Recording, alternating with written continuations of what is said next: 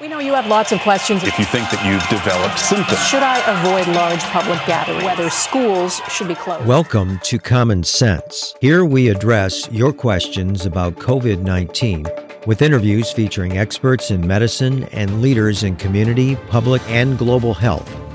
Here's your host, Dr. Ted O'Connell.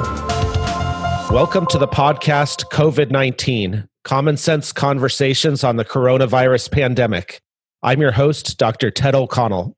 My guest today is Dr. Michael Osterholm, Regents Professor, McKnight Presidential Endowed Chair in Public Health, the Director of the Center for Infectious Disease Research and Policy, Distinguished Teaching Professor in the Division of Environmental Health Sciences, School of Public Health, a Professor in the Technological Leadership Institute, College of Science and Engineering, and an Adjunct Professor in the Medical School, all at the University of Minnesota. He is the author of the book Deadliest Enemy, Our War Against Killer Germs, in which he not only details the most pressing infectious disease threats of our day, but lays out a 9-point strategy on how to address them, with preventing a global flu pandemic at the top of the list. Dr. Osterholm is a member of the National Academy of Medicine and the Council of Foreign Relations. In 2005, Dr. Osterholm was appointed to the newly established National Science Advisory Board on Biosecurity. In 2008, he was appointed to the World Economic Forum Working Group on Pandemics. Previously, Dr. Osterholm served for 24 years in various roles at the Minnesota Department of Health, the last 15 as state epidemiologist and chief of the Acute Disease Epidemiology Section. While at the MDH, Osterholm and his team were leaders in the area of infectious disease epidemiology. He has led numerous investigations of outbreaks of international importance, including foodborne diseases, the transmission of hepatitis B in healthcare settings, and HIV infection in healthcare workers. In addition, his team conducted numerous studies regarding infectious diseases in the maternal child care settings, vaccine-preventable diseases, Lyme disease, and other emerging infections.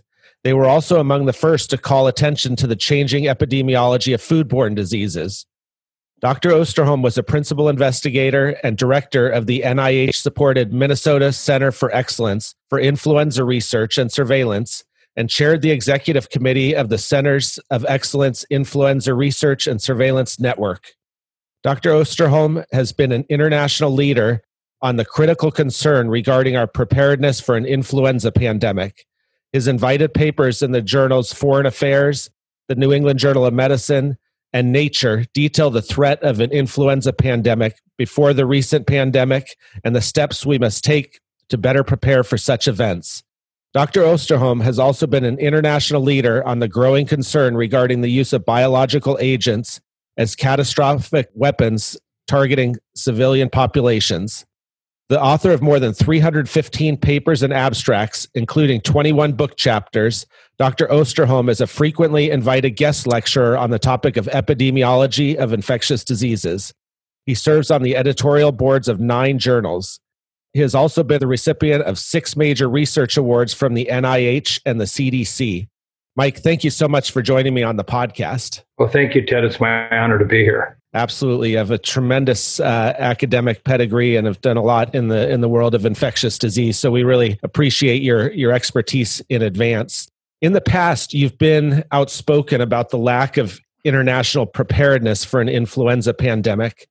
Can you comment on the world's and our country's preparedness for and response to the COVID-19 pandemic?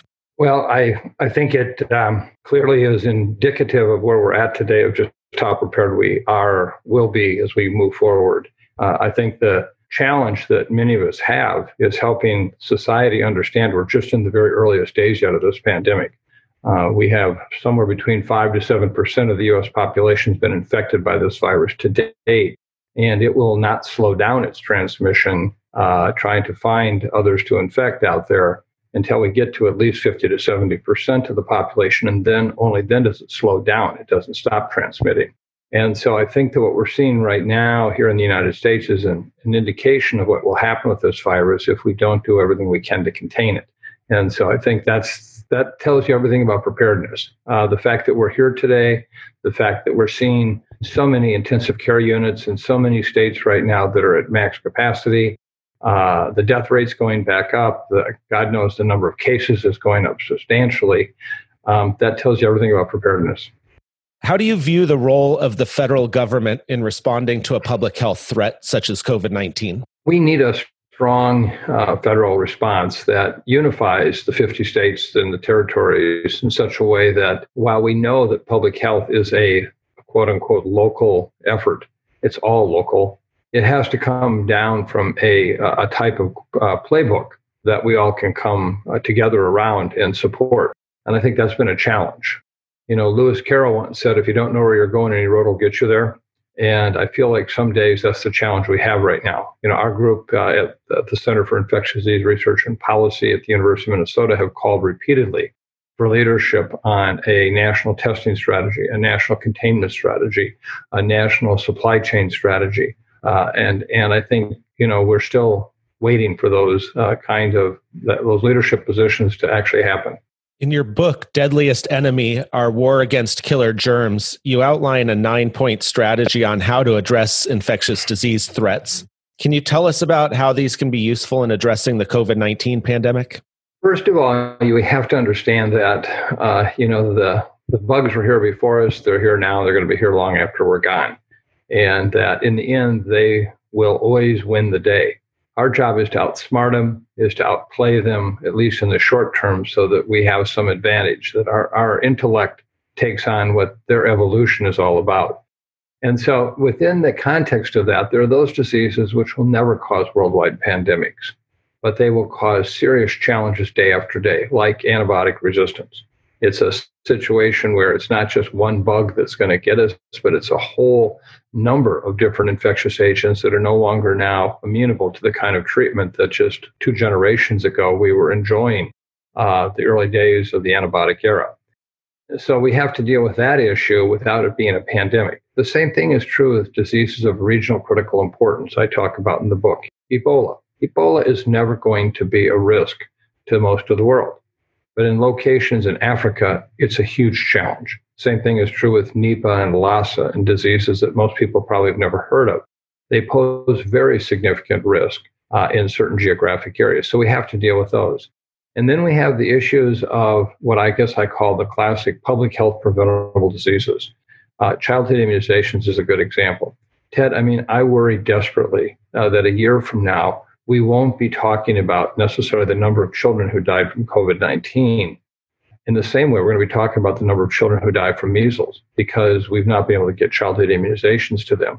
In a state like Minnesota right now, we're down almost 34% from where we were a year ago in terms of the number of doses of mumps, measles, and rubella vaccine that were used. We miss these kids. For the last 4 to 5 months, they just haven't been getting vaccinated. And so we have those kinds of diseases. And then, of course, there are those that make the headlines. The situation about what's happening with the pandemic. And it clearly is a very, very significant challenge. Think about this. Almost 130 days ago, COVID-19 was not even on the radar chart in terms of number of deaths in this country, not in the top 75. For a number of days in late April, early May, it was the number 1 cause of death in this country. And I am certain we're going to see a challenge again, as even though the cases of COVID are occurring primarily in younger aged individuals right now, younger adults, we're going to continue to see the spillover into the older adult population, those with underlying health problems. And just for the last 3 days, we've been seeing the number of deaths go up. We were down to below 500 deaths a day just a week ago. Today, we're going to report over 1,200 deaths for the day. So you can see how that's coming back. So each of these challenges are in themselves different, but they all overlap with one theme, and that is we have taken the power of an infectious agent for granted. And while we have many, many very critical health conditions today that don't relate specifically back to an infectious disease, in the end, it's the infectious diseases that can change the course of the world. If I had said to you 10 months ago that an infectious disease was going to cause a pandemic not seen since 1918, that the economic implications would be widespread and devastating, and that at the same time we would be seeing the issue with racial challenges and the protests that have not been seen since the 1960s, all wrapped up into one kind of environment. Most people wouldn't have believed it. And so I think now the infectious diseases give us a different framework to say, protecting our borders against a foreign invader obviously is very important, but protecting all of us, both outside and inside our borders, from an infectious disease is also equally critical. That's a great description, Mike. And I really appreciate how you talk about how all these different things are intertwined, and particularly around childhood vaccines. We're working really hard to try to make sure our pediatric patients are being vaccinated, because that is a real future public health risk if we don't get that done. And you can say the same thing about some of the deferred healthcare that's happened during these few months, as people haven't sought out the routine health screenings that they need, that may result in some problems down the line. Mike, as different states and counties have tried to open up, we've seen a patchwork of approaches and diseases surge in different cities. What would your advice be at this point about how to prevent deaths while also sustaining the economy? Well, one of the challenges that we've had from the beginning is it seems like there's this dichotomous answer. It's either basically shut down the economy, destroy it, challenge society as we know it, or let the cases go willy-nilly, and that we end up having the kind of situation we see now, where we're seeing this intense impact on the healthcare system, the number of severe cases, the deaths going back up again. And I have said all along that I believe we have to thread the rope through the needle in the middle, is that what we need to do is learn from our colleagues around the world. When your house is on fire, when the forest fire is burning the entire county, one fire truck will not put that out. But when you have a situation where through other means, where you did literally lock down people from having contact with others, which in a sense has been translated into shutting down the economy. And then you get the numbers of cases at a very low level, 1 to 3 per 100,000, for example. Then you can basically let your foot off the brake a bit, and you can start to reopen, titrating the response so that it's not at all a lockdown or shutdown. But at the same time, you're mindful of what's happening, where it's happening. And I think, a good example of how this has worked fairly well to date has been New York. The state of New York has, after having a house on fire, a major crisis in particularly the New York City metropolitan area, put in place these number of very, very overreaching kind of control measures. But now they've been releasing them day by day, week by week, and they've tracked the numbers very carefully. And I think that we're trying to achieve here is that balance that says that the goal is to keep all of us from getting infected, if possible, until the time we have a vaccine, which we are hopeful for, that we'll have a safe and effective vaccine, not a guarantee. And that rather than have to develop some type of immunity, which whatever that might be, through natural infection, can we just hold off for 12, 18 months to get to a vaccine? Then we're not going to be talking about, trying to keep the lid on the virus per se through these mitigation strategies, but through a wise and effective vaccine strategy. We haven't articulated that well at all. We're at 2 miles an hour or 200 miles an hour in terms of what the public does.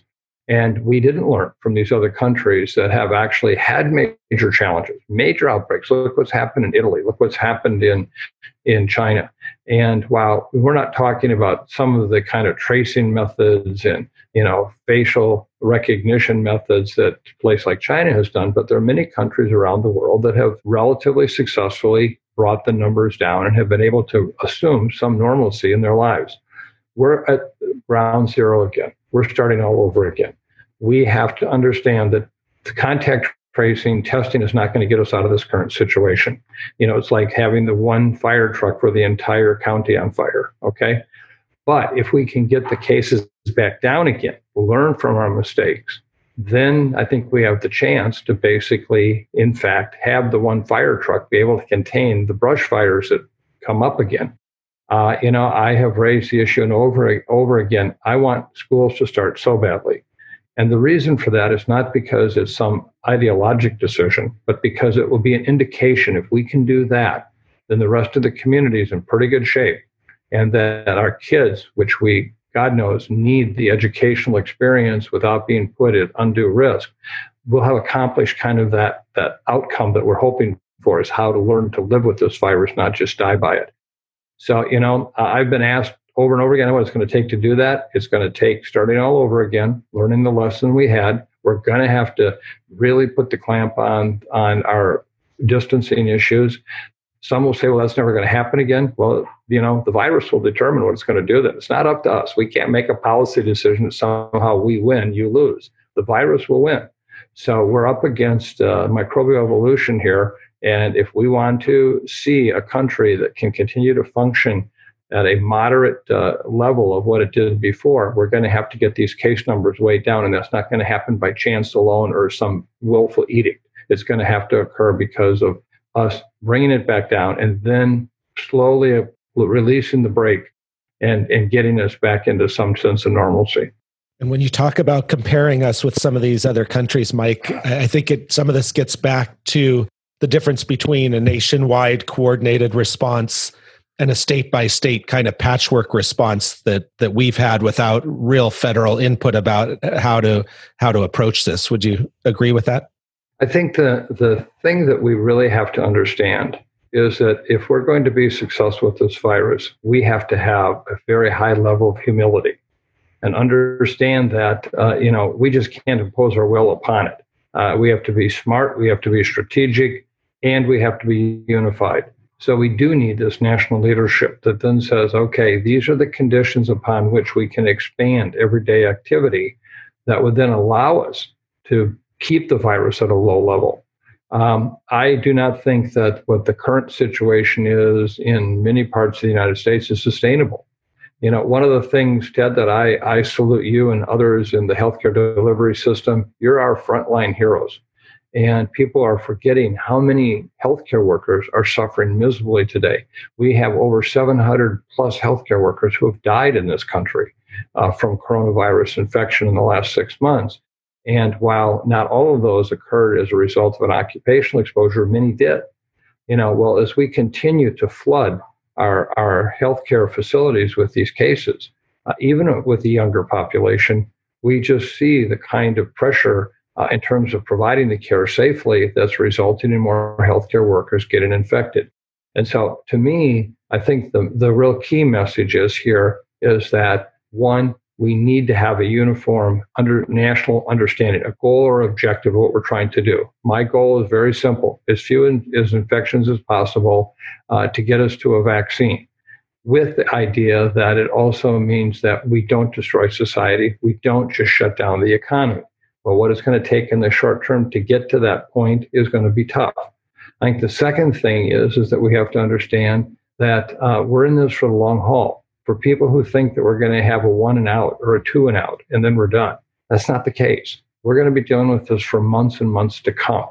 And every time we want to let off on the brake, every time we just say, well, I'm tired of this, pandemic fatigue set in, I'm just going to go out and do my thing, then we're going to see a resurgence of this. And hopefully we'll learn from that. And, I think the message I've tried to share from day one, I said this back in March, we will not be blue and red states when this is over with. We'll be COVID colored states. And we're already beginning to see that happen. And what we need to do is hopefully get beyond partisan issues of, does this signal that or does that signal something else? What are the basic messages of public health? Distance, distance, and distance. One of the other things you can do is wearing a face cloth covering surely can help potentially reduce the transmission to and from. Simple things like this that we can do. So I think that's the message we need to get across. Let's just all get together on this one. And by the way, this is not just a U.S. issue. If we ever have cared about a global response, it's now. What this is doing in the Americas, what this is doing in India, countries around the world, this is devastating what's happening right now. And, we have, as a country, prided ourselves on the international public health activities of the past 150 years. Now is the time not to forget that. So while we're surely challenged by our own problems, we also have to remember that there's a large part of the world that's suffering mightily also. Science, science, science! Science, science! Hello, podcast fans. Want to get weird with us? Come check out the Mad Scientist Podcast. We're a weekly show that looks at the history, philosophy, and hard facts behind your biggest paranormal questions. Did the government really pay for a psychic spy program? Yes! Is it true that surgery got its start in grave robbing? Yes! Can a roller coaster really kill you? Legally, we can't say so for sure, but sometimes, yes! Join myself, Chris Cogswell, and my co-host, Marie Mayhew, as we examine the science, philosophy, and history behind the strange and unusual. All to discover what's possible and plausible versus what's, well, just made up. Check us out wherever you find your favorite podcasts. The Mad Scientist Podcast. Absolutely. And earlier you mentioned humility as a necessary approach, and that's not something Americans as a group are known for. And I think we're really going to have to take that humble approach, or the virus is going to humble us in order to get control of what's going on. Mike, I'd like to talk about the safety of certain activities, specifically indoor activities and outdoor activities, and how COVID may be spread in aerosols. Can you talk with us about the potential spread in things like airplanes and restaurants, or even in indoor political rallies? Well, let me just say, across the board, indoor air is a much larger challenge than outdoor air. But what we really have to come back to is the basic understanding that there is an infectious dose. In other words, this is not just tag, one virus and you're it. And our group is actually leading an internationally renowned group of experts in the area of aerobiology, industrial hygiene, respiratory protection, animal model studies with SARS-CoV-2 virus, et cetera, trying to actually develop the data supporting what is an infectious dose, which then comes back to, well, it's about the concentration and the time. So if I'm breathing air with high levels of virus in it, the potential time for me to become infected is much shorter than if I'm in an area with much lower levels of virus and now taking much longer time to actually inhale the same number of viruses in my incoming air. And so one of the challenges we have right now is giving the public the best information we can so that they can help make their decisions. I worry that with the data that clearly supports aerosol transmission, and of course this week the world is finally, I think, beginning to understand that body of data, as so many international experts have come forward stating the importance of this.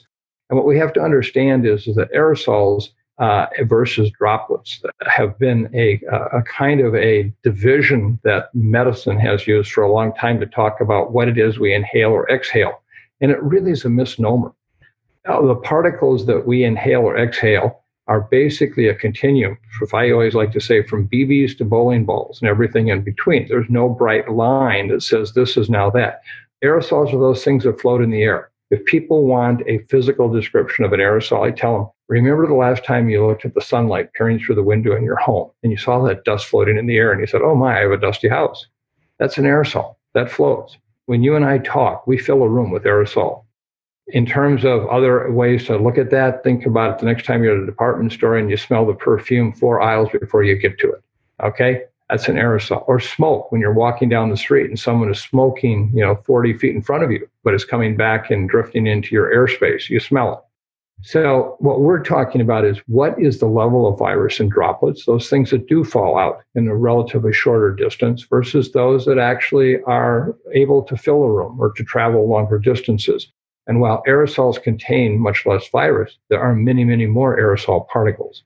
So we're now just really beginning to understand with this virus just what that risk might be. And clearly, again, I come back to distance, something you can control more.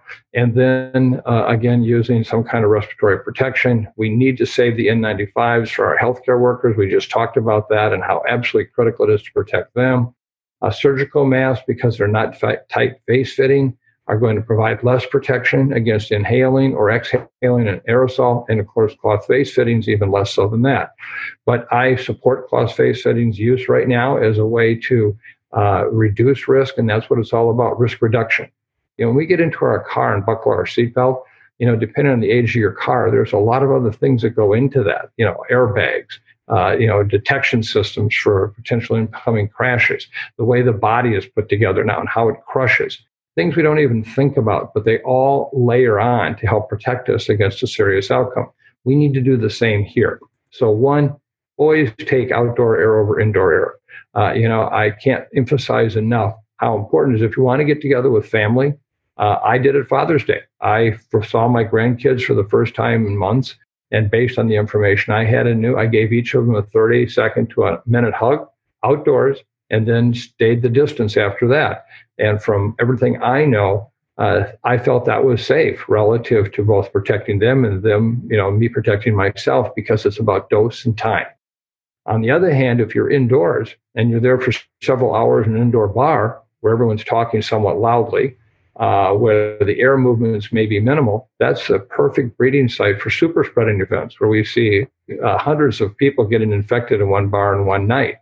And so I think that what we're trying to do here right now is help people realize air, and air. I will go out on a limb here and say, from the data that I've seen, from what we have done to really investigate these respiratory pathogens and how they transmit, we have far, far overstated the importance of environmental surfaces. We have made people paranoid of everything they touch.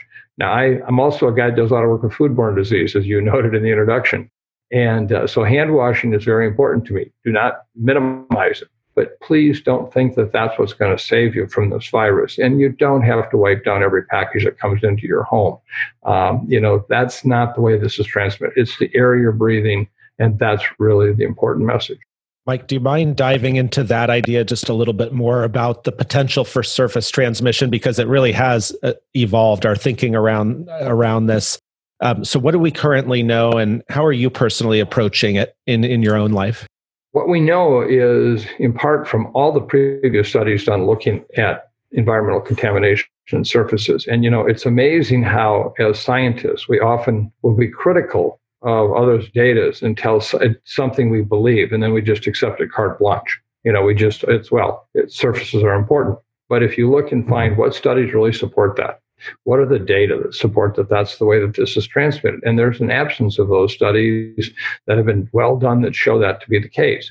Second of all, the epidemiology doesn't really fit that kind of picture, as we would see, where with the kind of transmission we're seeing right now, one person does not stand in a bar and infect 200 other people by droplets just being close by, or by touching surfaces as such where everyone gets infected on that night. That's the aerosols again. And I think so the challenge we have is because it's something we can tell people to do. We love to tell people what to do that's easy, that's convenient, that makes sense to them, and it makes us feel better and makes them feel better. But also we have an obligation to make sure we're telling them to do those things that actually make a difference. And so again, I come back to hand washing as important for a number of infectious diseases. Don't stop doing it. But at the same time, don't be paranoid about this issue of surfaces. This group that I just mentioned that I'm working with, there will be data coming out actually looking at animal challenge studies with fomites. Again, supporting the kind of message I'm sending to you right now, that this is not a primary means, if any, even a measurable means for which transmission of this virus occurs. Right. And you say fomites, Mike, in medical speak or epidemiology speak, that's surfaces where you can touch, where infectious diseases can be transmitted from one person to another, right? Thanks, Ted. And that's a very important message. Make sure that the public understands what you're talking about. It's anything. It's doorknobs to packages to handles, anything you might touch. That's what we're talking about with the fomite. Right. And Mike, when we were talking about indoor activities and the risk of infection, you talked about threshold exposure and what your group is doing around studying that risk. Can you explain this idea for us a little bit more about threshold exposure and what we know about how much exposure to COVID-19 you need to actually become infected, if we know that at all? Yeah. Well, it's a little premature for me to give you any final results, but this is what the group's working on. And actually, the people who work in an area called aerobiology, basically the biology of what's in the air, as well as industrial hygienists, deal with this all the time. And they actually have ways to look at how much of something's contained in an aerosol of a certain size, how many particles actually are put out every time I talk, every time I cough. and what is contained inside of larger particles, the kind that when I sneeze or cough that then fall closer by. And then when you turn that around and look at the animal model data, what has been done to artificially infect these animals, and I say artificially in the sense it's not a sick person or a sick animal breathing into them, but challenge studies where we look at the size of the particle that they inhale, how much virus is in that particle, and how can we extrapolate those data to data for other diseases, which we've actually done a lot more work on, like influenza, for example. And so we're taking all of that data to try to come up with and say, it's not one virus. Maybe it's not 10. Maybe it's not even 1,000. But let's just say, and it's 1,000. Okay, how long does it take you to breathe in 1,000 virus particles if you're inhaling 5 to 6 liters of air every minute? And how much has to be in the air? And then, therefore, what's my exposure? And it's almost like a toxicologic evaluation where you look at, again, dose. How much of the chemical do I have to ingest or breathe in before it's a challenge? And we're doing the same thing here with this, with the idea that we don't want people to go into public spaces and think, for example, because I have a cloth face fitting on, I'm not protected. It still is about that reduction, which can maybe be very helpful. But in the end, is it if I'm in a grocery store for 10 minutes, 20 minutes? What if I can find with normal heating and venting cooling systems that the virus is removed in such a way that I can be in there for 30 minutes and not likely get exposed? So we're trying to develop all of that kind of information to give people something they can empower themselves with.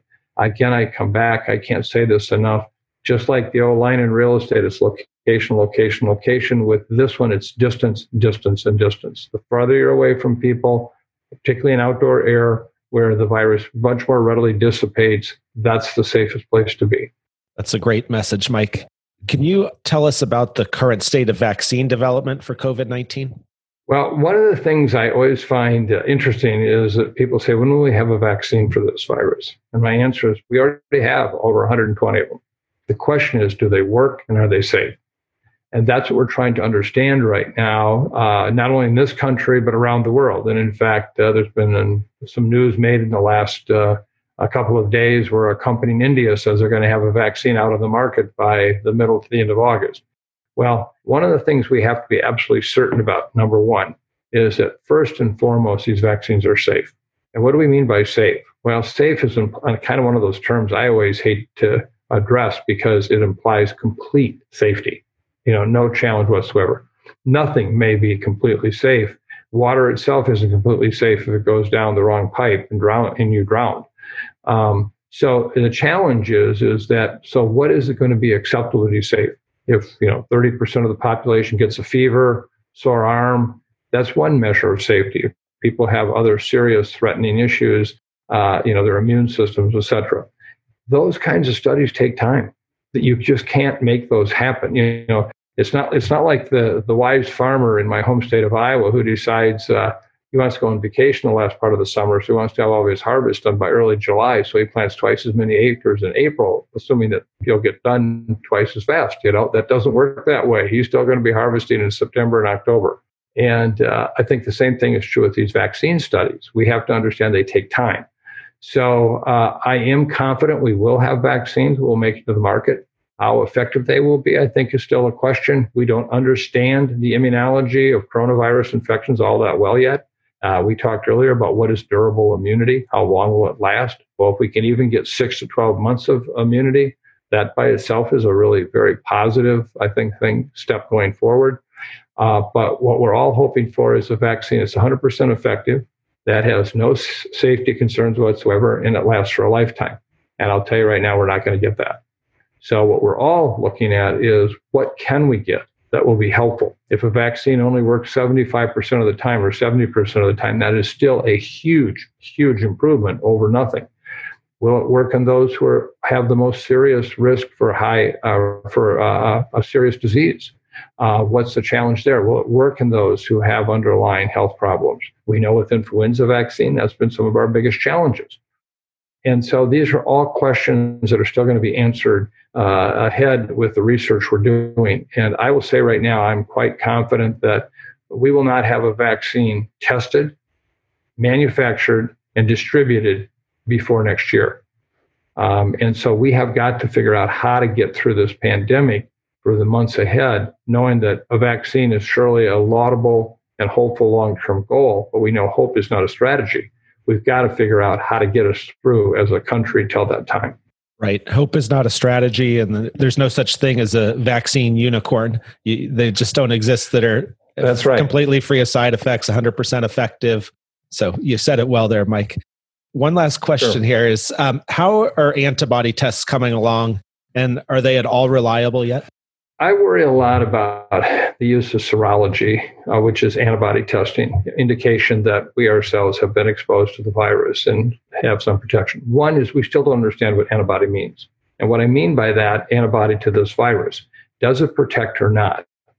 You've heard a lot of discussion over the course of the past few days about the loss of neutralizing antibody, what kind of antibody that's very important to specifically attack the virus.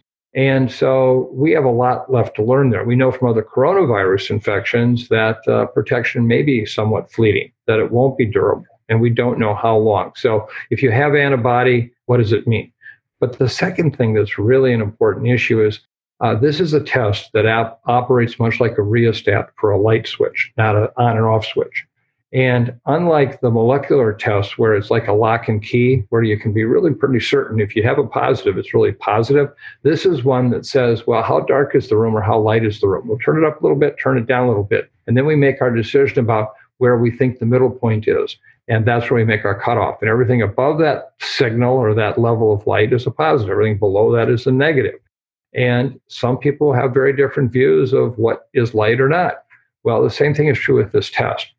And what's happening is that in a very low prevalent population, meaning 5%, well over half of all the positives that come out of the testing answers themselves are all false positives. They're not real. So imagine I came into a population like your practice. I tested everybody and I said, Ted, you got, X people here are positive. Oh, but by the way, I don't know what they mean. And also, by the way, half of them aren't really truly positive, but I don't know which half they are. So the question becomes, well, what is the usefulness of this test? And that's where I worry about it being used on an individual basis. Now, from a population standpoint, as epidemiologists, we can use it because we will bake in that error in every one. So if I test 1,000 people today and it's at 3%, I may know that there are people in there that are not really positive, but now at least I have some sense. Now, if I come back and test that same 1,000 people 6 months from now and it's at 12%, that same error is baked in. And so now I can say, wow, that has been a big increase of 9% and probably is really actively reflecting what's going on in that population. So we can use antibody serology for those kinds of pieces of work, but on an individual patient basis, yet it's still a crapshoot. The one thing I worry more than anything, and I've heard this happening where institutions, hospitals want to test all the healthcare workers for antibody with the idea that they're now protected and they don't need the same level of PPE or protective equipment. That absolutely is wrong. You cannot make any assumptions about whether someone is given an N95 and whether they're antibody positive or not. That would be an absolute malpractice use of this test. And I've heard of that happening, and we want to warn strongly against doing that.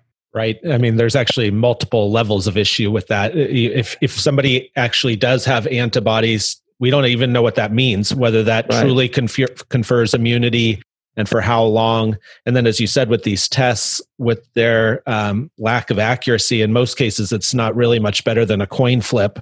Yep. And you don't want to have this false sense of security that you have antibodies and so you're protected. And so you go out to the bar or you go into the hospital and use less PPE and put yourself at real risk. So that's the message that I'm trying to get out with my patients, is that with these antibody tests, we just can't rely on them. And it's not really worth doing at this point. You're right on the mark with that. Keep up that message. It's a very important one. Yep. So thank you. Yeah, we need to amplify that, which is why I have you on this podcast. Thank you. Mike, I want to thank you on behalf of the podcast and behalf of our audience for joining us and taking the time out of your day and sharing your expertise and helping us to educate the public.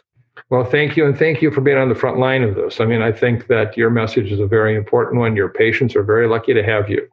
And I would tell any of your patients who end up watching this, listen to you. Okay, you know what you're talking about. Well, thank you, Mike. I wish you a good day and thank you again. Take care. Thank you. Bye. That's it for today. Thanks for listening. This has been a production of Ars Longa Media. Our producers are Madison Linden and Chris Brightigan. Our executive producer is Dr. Patrick Beeman. If you have questions about COVID-19 that you'd like discussed on the podcast, send an email to info@arslonga.media. This podcast is for educational purposes only and not intended for medical advice. Be vigilant, but remain calm. Ars Longa, Vita Brevis.